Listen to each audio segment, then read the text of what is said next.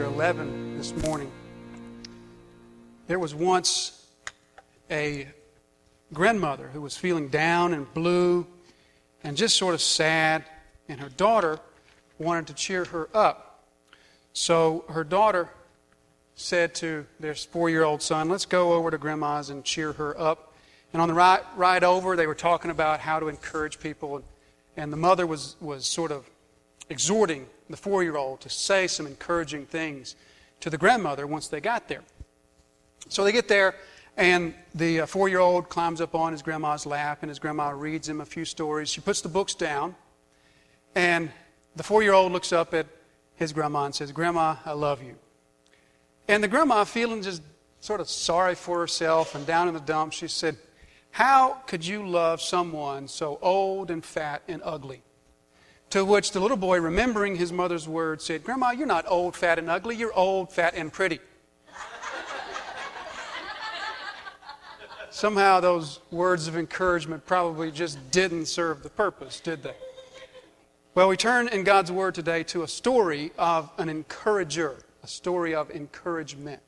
We turn to the story of Barnabas. You remember from last time what has happened. Peter's gone to Caesarea. Cornelius' house, the Holy Spirit has fallen upon the Gentiles. Peter came back to Jerusalem, and he explained what has happened, although word of all that beat him back to Jerusalem. And the Jerusalem Christians at first aren't real happy about this until Peter explains the vision, what God taught him, how the Holy Spirit came upon them, and then they're glad that God has brought the Gentiles into the family of God without making them first jump through extra hoops and extra obstacles between them and salvation. God didn't make the Gentiles first become a Jew, first change something about themselves before God would then accept them. So we move today from that to the next story. We'll begin on verse 19, and we'll kind of go through, I'll read down through verse 26 or so, although we won't get that far today. Beginning in verse 19, I think this is page 914 if you're using a Pew Bible. Beginning in verse 19, "Now those who were scattered because of the persecution that arose over Stephen traveled as far as Phoenicia and Cyprus and Antioch, speaking the word to no one except Jews." So what's the deal with them? What? Did they not get it? Did they not get the whole fact that the Gentiles are now accepted into the kingdom? Well, let's not forget, it says here that they were scattered because of the persecution of Stephen. Now, the persecution of Stephen happened several chapters ago, back in chapter 8.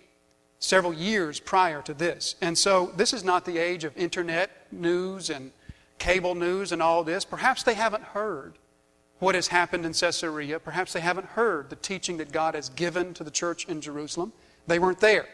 Or maybe they have heard and they need to learn the lesson that Peter learned, as well as the church, the Christians in Jerusalem had to learn as well. We don't know. But they were preaching only to the Jews. But then verse 20, "But there were some of them, men of Cyprus and Cyrene, who on coming to Antioch spoke to the Hellenists also, preaching the Lord Jesus." So the Hellenists, we've talked about them before. There are Hellenist Jews who are Jews living outside of Palestine. They spoke Greek. I don't think that's what Luke is talking about here, because in verse 19 and verse 20, he sets them up as opposites. In verse 19, they weren't speaking to the Jews, but verse 20, these other guys were speaking to the Hellenists. So I don't think he means Greek-speaking Jews. I think he just means Greek-speaking people. There were these people, verse 20. Luke leaves them unnamed. We'll never know who they were until we meet them, I guess. He leaves them unnamed, but they are going, preaching Jesus Christ to the Greek-speaking people. Now, they're from Cyprus and Cyrene, which means they speak Greek as well. Greek is their native language. So they're speaking the gospel of Jesus to those who are like them, who also speak Greek. And they're going to this place called Antioch. Now, we all know Antioch, don't we? We're familiar with the place of Antioch. I don't think there's a county in the United States that doesn't have an Antioch Baptist Church in it. So we're familiar with Antioch in the Scriptures. But what was this place, Antioch? Well, Antioch was no small place. It was a very large city. Historians estimate somewhere between 500,000 and 800,000 people were living there at the time, making it the third largest city in the ancient world, behind only Rome and Alexandria, Egypt. So it was an enormously large city. very wealthy. Antioch was the first city in the world to begin lighting their streets at night. And they were doing that at this time. So when these people go to Antioch to preach the gospel, they're going to a city that's the only city in the world that lights their streets at night. With torches, obviously. The city of Antioch was a very wealthy place. The main streets were lined with marble colonnades on both sides. The main streets of town were paved, not with cobblestones, but with marble. It was a very wealthy place, a very diverse place. And as you might imagine, it was a very pagan place, a very immoral place. The largest temple there was the temple to the Greek goddess Daphne. So a lot of worship took place to Daphne and to the Greek god Apollos. They were a very pagan people. They were a very immoral people. Historians tell us today that their immorality was only surpassed by Corinth. So Antioch and Corinth were two of the most immoral, wicked places of the ancient world. And it's to Antioch that these Christians go to preach the gospel, and verse 21 tells us that revival breaks out there. Verse 21, and the hand of the Lord was with them, and a great number who believed turned to the Lord. So because the hand of the Lord is with them, their words are effective, people's hearts are changed, and they begin turning to the Lord. And kind of like what happened in Samaria, Jerusalem hears about this. They hear about the revival that broke out in Antioch. And they say, let's check this out. Verse 22, the report of this came to the ears of the church in Jerusalem, and they sent Barnabas to Antioch. So go up to Antioch, Barnabas, and find out about this revival that's taking place there. Reminds us again of chapter 10, when they sent Peter and John to Samaria to check out the revival that was going on up there. Only this time they send Barnabas to Antioch to check this out. So verse 23, when he came and saw the grace of God, he was glad, and he exhorted them all to remain faithful to the Lord with steadfast purpose. For he was a good man, full of the Holy Spirit and of faith, and a great many people were added to the Lord. So Barnabas went to Tarsus to look for Saul, and when he had found him, he brought him to Antioch. For a whole year they met with the church and taught a great many people. And in Antioch, the disciples were first called Christians. We're familiar with the way that paragraph ends there. That's a rather intriguing sentence, that's the first place supposedly that Christians were called Christians. So that sort of intrigues us, and we see Saul come back into the picture here. But today we're going to focus not on verses 25 through 28, but we're going to really focus on what happens before this, because Luke spends 2 or 3 sentences here focusing on Barnabas. Now, what do we know about Barnabas? We've been introduced to Barnabas back in chapter 4. You remember chapter 4, we're told, Luke tells us that Barnabas sells all of his property back home in Cyprus and gives all the money to the church. And then that prompts two other guys, two other people, Ananias and Sapphira. They see the recognition that Barnabas gets from doing that, so they concoct their little scheme. We remember that in chapter 5. But then again, we see Barnabas in chapter 9. Chapter 9, Saul has been converted to faith in Christ. He spent 2 years preaching in Damascus, and then he comes to Jerusalem, and the apostles won't meet him. They won't see him because they're afraid of him. And it's Barnabas who goes to the apostles and says, listen guys, he met the risen Christ on the road to Damascus. He's been converted. He's been preaching for 2 years in Damascus, Jesus Christ. Come on. You need to meet with this guy. So Barnabas is the one who brings Saul to the apostles. So we know that about Barnabas. What else do we know? We also know that Barnabas isn't his name. Back in chapter 4, verse 26, Luke told us that his name's really Joseph, but Barnabas is his alias, his handle. Because all of the Christians who know him, they say, Joseph, you're not a Joseph. You're a Barnabas. You're an encourager, son of encouragement. That's what his name means. He's an encourager because he encourages those around him. And so what God is bringing to us today is a lesson, a teaching on encouragement. We know, don't we, that the Bible tells us that we are to be people who are encouragers. We are to encourage those around us. especially the brothers and sisters in Christ. We are not to discourage, but we are to encourage. We know that the Bible tells us this in many places. For example, Ephesians 4, verse 29, let no corrupting talk come out of your mouth, but only such as good for building up as fits the occasion, that by hearing it they may receive grace. We know all of that. There's that, here it is right here up on the screen. There it is. So we know that, and many other places, that the Bible teaches us that we are to be people of encouragement. We are to give encouragement to others.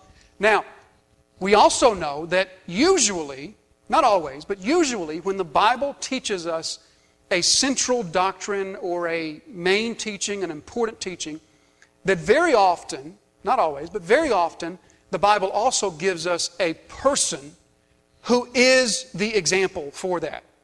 Right? When the Bible has something important to teach us, very often there is one character in the Bible that seems to just be the ultimate example of that. For example, the Bible teaches us to be people of integrity. And then it gives us Joseph, the man of integrity. The Bible teaches us to be people who love God. And then it gives us David as the example of that. The Bible teaches us of the radical transformation that takes place when we are converted to faith in Christ. And then it gives us Paul as the example. And we could go on. But oftentimes when there is an important teaching in Scripture, there is also a character that is the embodiment of that teaching. And so the Bible teaches us to be encouragers, and the encourager is Barnabas. He is the Bible's example of one who encourages others. Because again, we know that we're supposed to do this, and we know we're supposed to be encouragers to those around us. But we also, even though we know that, and even though the Bible tells us to speak encouraging words in many different places, I think there's probably 3 or 4 dozen places where I could show you this morning that the Bible tells us to speak encouraging things. Even though we know that, we still need an example for it. And we'll see why as we go through this. But we know that the Bible tells us that our words are to be words of encouragement, right? That the things that come out of our mouth, James 4:11, let no evil things come out of your mouth. Or you see the passage in your notes there from Colossians. Or the Proverbs. You know, I'm just now finishing up kind of an extended study that I've been doing in my personal devotion time on the Proverbs, and I am just blown away at how often the Proverbs talk to us about what comes out of our mouth. I didn't count it, maybe 30 times or more, the Proverbs speak about what comes out of our mouth. And so the Bible teaches us that we are to be people that speak encouraging things to others. But let me suggest to you this morning that there is a difference between speaking encouraging words and being an encourager. The two are not the same thing. Being an encourager includes more than just speaking words of encouragement. And so if we take the Bible's teaching that shows us that we are to have those things come out of our mouth that are encouraging things, and we think that that is the sum total of what it means to be an encourager, then we've missed out on a lot of what the Bible calls us to be. The Bible calls us not just to speak encouraging things, but to be an encourager, and here's why the Bible gives us an example. This is what an encourager looks like, and this is what an encourager does. So we're going to see in the passage this morning at least four things about Barnabas that make him an encourager. We're not going to get to all 4 of those today. We'll have to finish that up next week. But at least four things about Barnabas that make him an encourager. And only one of those things we'll see has anything to do with what comes out of his mouth. So as we look at this, and we think about what it means to be an encourager to others, let's think about the fact, okay, I think it's a given that all of us want to be encouragers, right? I don't think that there's a child of God who doesn't desire to be an encouragement to others. But tell me if this resonates with you, or just maybe nod your head if this resonates with you. You have had a friend or a loved one or someone you care about in your life that something has happened in their life and they become very distressed, very anxious, very discouraged. And you want very much to encourage them. And so you speak words of encouragement to them. You tell them, turn to the Lord. He will never leave you, never forsake you. Turn to His Word. His Word has the answers for you. Pray to God. He will listen and He will answer. You say all those things that are all true, all accurate, and all appropriate. And yet you somehow sense that encouragement hasn't taken place. Does that resonate with you? Have you been there, that you can speak all the words of encouragement that you want, and you still sense that encouragement has not taken place? That's why we have Barnabas, to show us how that we can put feet to our words of encouragement, to make our words of encouragement effective in the hearts of others. And so let's begin looking at these 4 things that we see about Barnabas. The first thing that we see about Barnabas is that Barnabas was glad. Verse 23, when he came and saw the grace of God, he was glad. Barnabas was easily gladdened when he saw the work of God in others. Encouragers, biblical encouragers, are easily gladdened when they see the grace of God or the work of God taking place in others. Now let's think about this for just a moment, and let's think about what Barnabas saw when he got to Antioch. What do you think he found when he got to Antioch? Do you think that Barnabas found a church that was just a smaller version of what was going on in Jerusalem?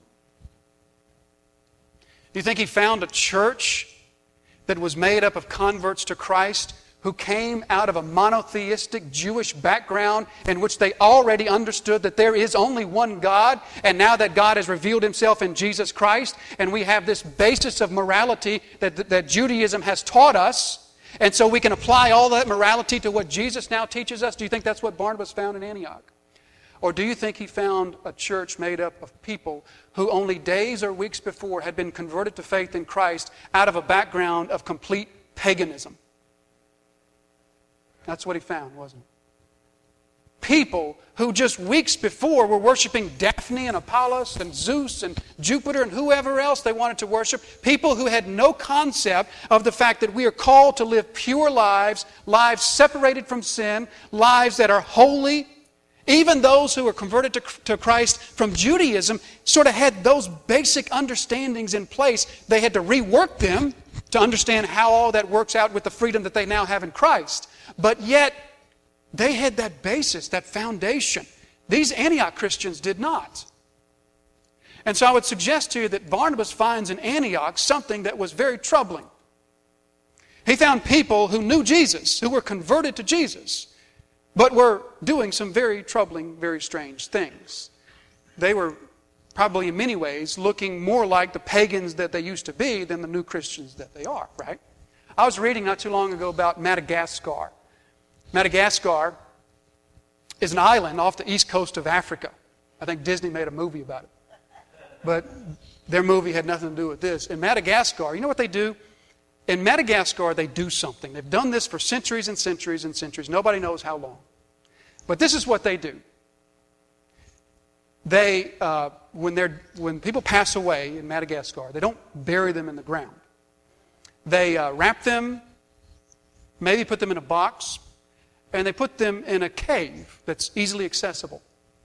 And then on a regular basis, usually once a year, you're nodding your head, they have a festival.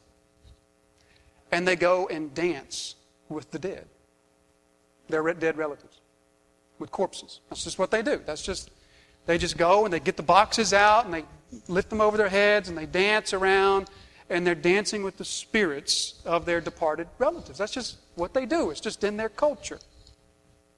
Now the gospel has come to Madagascar. There's a church of born-again Christians in Madagascar.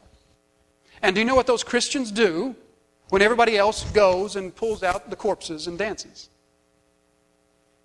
They go right with them and do the same things. Now, imagine with me that we get together a mission team, from some of us right here, and we go to Madagascar. We want to encourage the church there. We've heard there's a new church there. We want to help build them up, maybe teach them some things about the Bible that we've learned, maybe do some VBS with them, maybe help them build a building to meet in or something. And we know nothing about this, nothing about what's going on there. And we show up there. And the Christians say, we're glad you're here, you're just in time, the festival is going to start tomorrow morning, we want you to come with us, and we go. How would we react? Would we be troubled by what we saw? Would we say, this is not right? Would you, on the mission team, would you come to me? Pastor, you're the leader here. You need to go tell these people this is not right. They need to stop doing it. Christians just don't do that. And you'd be right. But would that discourage them or would that encourage them?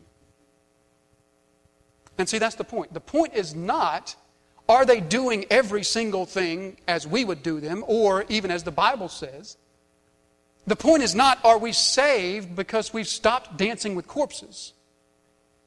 The point is, are we saved because we've trusted in the completed work of Christ on the cross and we've placed our faith in Him? And although everything about our lives is not exactly as the Bible says it should be, are we glad to see the grace of God in their lives? You see, that's how people are encouraged. It's when others see the work of God in their life instead of seeing all the things that are wrong or yet to be worked out in their life. The Bible calls us as Christians to call sin what it is and to point out sin lovingly in brothers and sisters that we see. But that does not take precedence over the glad-heartedness that we are to feel over what God has already done, namely salvation in other people. And when we fail to recognize that and we fail to be glad, but instead the first thing we want to do is when we see another work of God, we immediately compare it to our work of God, and usually that's unfavorably. And when it doesn't measure up to our work of God, then the first thing that we want to do is, okay, so you need to change this, you need to stop this, you need to start doing that. Barnabas doesn't do that. Barnabas is glad. You think he saw some troubling stuff? You bet he saw some troubling stuff. But he was glad that God was working there. And that Jesus Christ has now saved people in Antioch. He's got a lot of work to do in their life, but He'll do it. And so he's gladdened by seeing this. This is the first characteristic when we look at Barnabas. The first characteristic that we see of an encourager. If you want to encourage those around you, if you want your words of encouragement to have effect in people's lives, then speak those words of encouragement out of a heart that has been trained to purposely look for and find the grace of God in the lives of others, recognize it, point it out, and be glad for it.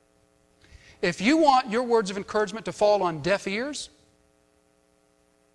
then you ignore what God's doing in people's lives, and you just focus on what needs to be done. But if you want your words of encouragement to have meaning and significance, then recognize, train yourself, recognize, call attention to, and be glad for the work that God has done and is continuing to do. That's the first thing we see about Barnabas. The second thing we see about Barnabas, verse 23, is that he does speak encouraging words. Verse 23, he saw the grace of God, he was glad, and he exhorted them all to remain faithful to the Lord with steadfast purpose. So he does speak words of encouragement, and we're going to put most of this off for next week when we get down to the end of the passage, and we see that Saul and Barnabas stay there and teach them for a year. But what I want to do now is just maybe draw attention to the fact that Barnabas encourages them to persevere in their faith. He encourages perseverance. And this seems to be the habit of Paul and Barnabas. In your notes here, I've got a couple of passages to take a look at. It just seems to be the habit of Paul and Barnabas to notice the work to encourage others to persevere. We see from Acts 13, verse 43, many devout converts to Judaism followed Paul and Barnabas, who, as they spoke with them, urged them to continue in the grace of God. Or Acts 14, verse 22, Paul and Barnabas were strengthening the souls of the disciples, encouraging them to continue in the faith. So we see at least a couple more times that that's going to be what Paul and Barnabas do, is they encourage those to persevere, to continue in the grace and in the faith. So again, we're not going to say too much about that today. We'll leave most of that for next week. But I did want to draw your attention to that. Now, the third thing that we see that is an encourager, that is an encouraging aspect of Barnabas, we see it in verse 24. Verse 24 says, "For he was a good man." For he was a good man. What does Luke mean by that? He was a man of character. He was a man of integrity. He was a man of principle. He was a man of integrity. And the fact that Barnabas was a man of integrity was encouragement to the Christians in Antioch. Think about this. How many times do we see, the big-name pastor somewhere who's fallen into sin, and the whole world knows about it because he ran off with his secretary, stole some money from the church or whatever, and because this was such a big, popular church, then that's just plastered all over the place everywhere, right? We see that. When you see that, are you encouraged or discouraged? You're discouraged, right? Lack of integrity in other Christians discourages us. On the flip side, when we see integrity in others, it encourages us. But when we see a lack of it, it discourages us. Think of it this way. What if someone comes to you and says to you, "Listen, I just want to encourage you, sister, to get into the Word. I know you've not been in the Word. I need you to get in the Word." And you know they're not. Does that encourage you to get into the Word? Or they say to you, "Listen, you really need to be with us. You've kind of been out of church, and you really need to be among God's people." And you know they're not. That doesn't encourage you. That discourages you. When we see integrity in others, it encourages us. When we see a lack of integrity, it discourages us. So Barnabas comes to Antioch, and the Christians in Antioch see that he is a man of principle, a man of integrity, and that encourages them to be the same. Now, the next thing that we see is that he is also, verse 24, we read here, he was a good man, a man of principle, a man of integrity, full of the Holy Spirit and full of faith. Full of the Holy Spirit and full of faith. That is Luke's way, it's sort of his default way of describing every Christian in the book of Acts, right? Every time we read of a Christian, he's full of faith in the Holy Spirit. Not. No. Full of faith in the Holy Spirit is significant. Now, what does Luke mean here? Full of the Holy Spirit means that he, once again, speaks for Christ, speaks testimony for Christ. That's what the filling of the Spirit does in Acts. We'll talk about that next week as Barnabas and Paul teach them for a year. But he's full of faith. What does that mean? Full of faith. Well, it means he was full of faith in God, but not just God. He was full of faith in the Antioch Christians. He had faith in them. He believed in them. And that served to encourage them because he believed in them. Encouragers believe in those whom they are trying to encourage. Here's a picture of Carrie Strug. Carrie Strug. You may remember Carrie Strug. She was obviously a member of the U.S. women's gymnastics team, the Olympic team, back in 96, so 17 years ago. So if you remember back then, the 96 Olympics, you might remember her story. She, being part of the women's team, was competing in the Olympics, and the U.S. team had accumulated enough points, however that works, they had accumulated enough points, that all Carrie Strug had to do was one vault. You know, the vault where they run and jump on that little springboard and flip over, and they got to land. She had to do one vault and land it. And apparently, if you landed the vault, that was enough points to give the U.S. team the gold. So that's all she had to do. And she got 2 tries to do it. So she runs, does a vault, lands, and sprains her ankle. Badly. Now, I've had a badly sprained ankle. And I don't think that thing hurt any more than a broken ankle would hurt. So you know what a badly sprained ankle, you can't even stand on it. She couldn't even stand. And so you remember the picture, she's laying there on the mat in tears. Tears because she's in pain, and tears because she knows what just happened. But then the story goes on. She does the vault, lands it, and later she would say that the only way she could do that was because she constantly heard her coach that you saw holding her there on the side repeatedly yelling, "Carrie, I believe in you. Carrie, I believe in you." And that was what strengthened her to do such a difficult thing, right? So encouragers believe in those whom they are encouraging. This isn't in your notes. It just kind of came to mind. 1 Corinthians 13. You know 1 Corinthians 13? It's the love chapter, right? The love chapter that has nothing to do with love between husband and wife, but love between brother and sister and sister. 1 Corinthians 13, verse 7 says this: "Love bears all things. Love believes all things." You ever thought of that? Love believes all things. What does that mean? That means that Christian love, by default, believes the best about you until you prove me wrong. Until you prove me wrong, Christian love believes the best about you. So Christian love can be easily taken advantage of, very easily taken advantage of, right? Because Christian love will insist on believing the best about you until you prove me wrong. So encouragers believe in those whom they encourage. Now let's slow down for a minute. And somebody tell me what's wrong with everything I just said.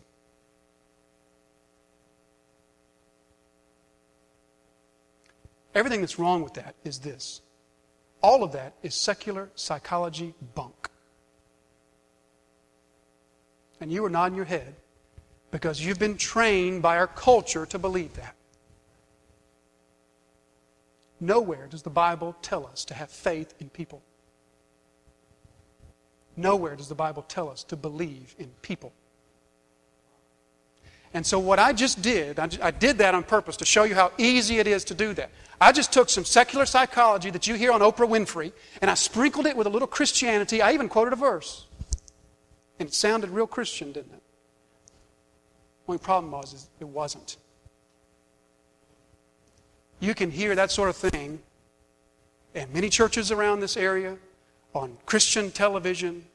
What they do is just take some secular psychology, sprinkle a little thin veneer of Christianity, quote a couple of verses over it, and there's some Christian teaching. No, it's not. And you won't hear that here. Now, 1 Corinthians 13:7 does mean what I said it meant. Christian love does, by default, see the best in others. I just misapplied it to this passage. It has nothing to do with what Barnabas is doing. Barnabas is full of faith in God. And in a sense, he's full of faith in the Antioch Christians, but not in them. He's full of faith in the God who indwells them. And there is a huge difference between having faith in people and having faith in the God who indwells people. We cannot have faith in humans, because every single human on the planet, sooner or later, will let you down. And when that happens, if your faith was placed in them, then your faith goes right with it. Instead of having faith in humans, the Bible calls us to have faith in the God who saves and indwells those humans, and He changes them. He makes them like Christ, and we have faith in the God who is in them. Barnabas believes in the Antioch Christians to the extent that God indwells them. And he believes in the God who has indwelt them and promised to make them like Christ. And so he can see these troubling things that are going on and know that they need to be corrected, know that they need to be fixed, but he can still be glad and he can still have faith because he knows the God who now indwells them. And he knows that that God has promised to make them like Christ.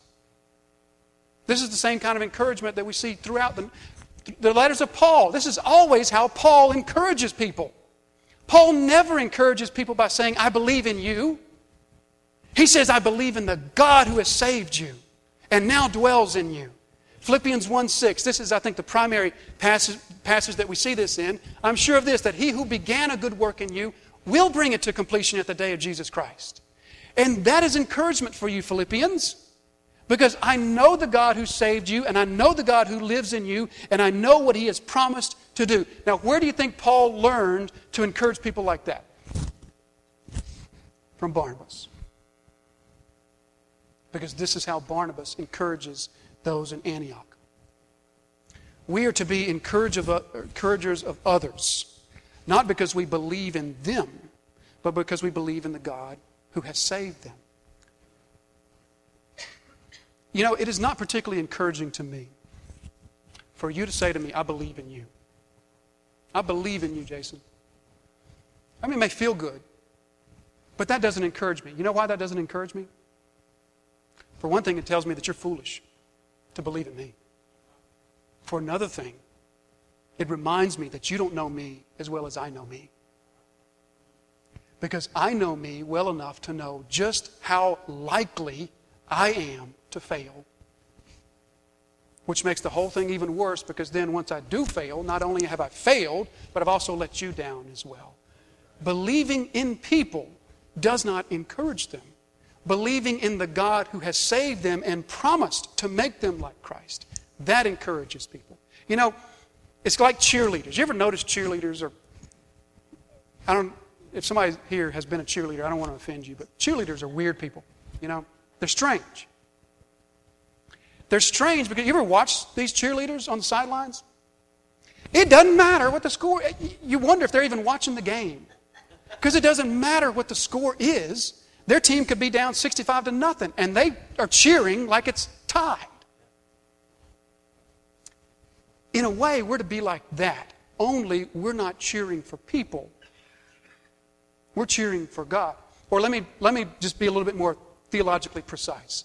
We're not cheering for God so much as we're cheering that the people who are indwelt by God would increasingly submit and surrender to the God who indwells them. That's what we're to cheer for, regardless of the score, regardless of who's failed, regardless of how many steps backwards you've taken. You still cheer that the person would increasingly submit more and more to the God who indwells them and who has promised to change them. That is far more encouraging than telling somebody you believe in them.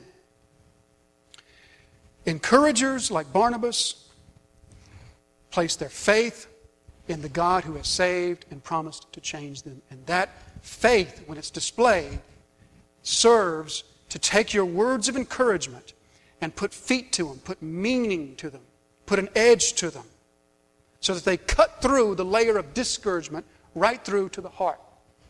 There's a story that's told about a young couple back in the pioneer days who moved out onto the frontier of Minnesota when Minnesota was a frontier. If you know anything about Minnesota, really cold in the winter, lots of snow, and lots of lakes. And so here they are in Minnesota, living just this couple miles from anybody else. Middle of winter, snow comes down, it's deep and thick, and the wife gets sick. In fact, she gets so sick, she's going to die without some medicine. So the husband sets out to the nearest civilization to get some medicine for her in the middle of winter. And he's walking, they didn't have any horses or anything, so he's walking through the snow. And he comes to a lake. The lakes in Minnesota, some of them are just huge. This lake was too big to walk around, so he had to go across it. Only he didn't know if he could trust the ice or not. And so what does he start doing? He starts crawling across the ice, the low crawl, distributing his weight out as evenly as possible. Because if he stands on 2 feet, then that's going to put more weight on a smaller place. So he's distributing his weight as he crawls across this lake. And as he's crawling across the lake, he starts to hear a rumble. He starts to feel these vibrations. And he starts to panic. Is this the ice that's starting to crack? Well, the rumble gets louder, the vibrations get stronger, and he looks up, and it's not the ice cracking. It's a stagecoach coming. And this stagecoach comes right down onto the lake with a team of horses pulling it and pulls it right across the lake. The stage goes right by the guy. The guy's still laying on the ground in bewilderment. He looks up at the stage driver. The stage driver looks down at him like he's crazy, and he keeps on going. Now, what did the guy do after that? Say it. He gets up. If it can hold a stagecoach, then it can hold me walking. So he stands up and he runs. Gets the medicine. Comes back. Runs across the lake again. Gets the medicine to his wife. Just in time. She's saved. And as she recovers, she thanks him. You saved my life. He says, well, me and some others saved your life. Me and the doctor that gave me the medicine saved your life. And me and a stagecoach driver saved your life. Because I saw the confidence that he had in the ice that gave me confidence to stand up and run. Folks, Barnabas is that stagecoach driver. And as his life displays supreme confidence in the ice, or to complete the analogy, the God who indwells these Antioch Christians, then that encourages the Antioch Christians to stand up and run. They've been crawling, but it encourages them to stand up and run. Folks, we're called to be encouragers. The Bible tells us all over the place to speak encouraging words. But Barnabas is here to tell us this morning that your words just don't do it. They're necessary, they're appropriate, they're helpful. But words of encouragement spoken from people who don't have enough faith to stand up on the ice will fall on deaf ears. Words of encouragement spoken from someone whose life shows that they don't trust God enough to live the life that He's called them to live, those words will fall on deaf ears. Words that are spoken from someone who is so blind to the work of God in your life that they don't see it, recognize it, much less be glad about it, those words will fall on deaf ears. Let Barnabas be an encouragement to us, that we encourage others, not just with our words, but with our faith and with our life.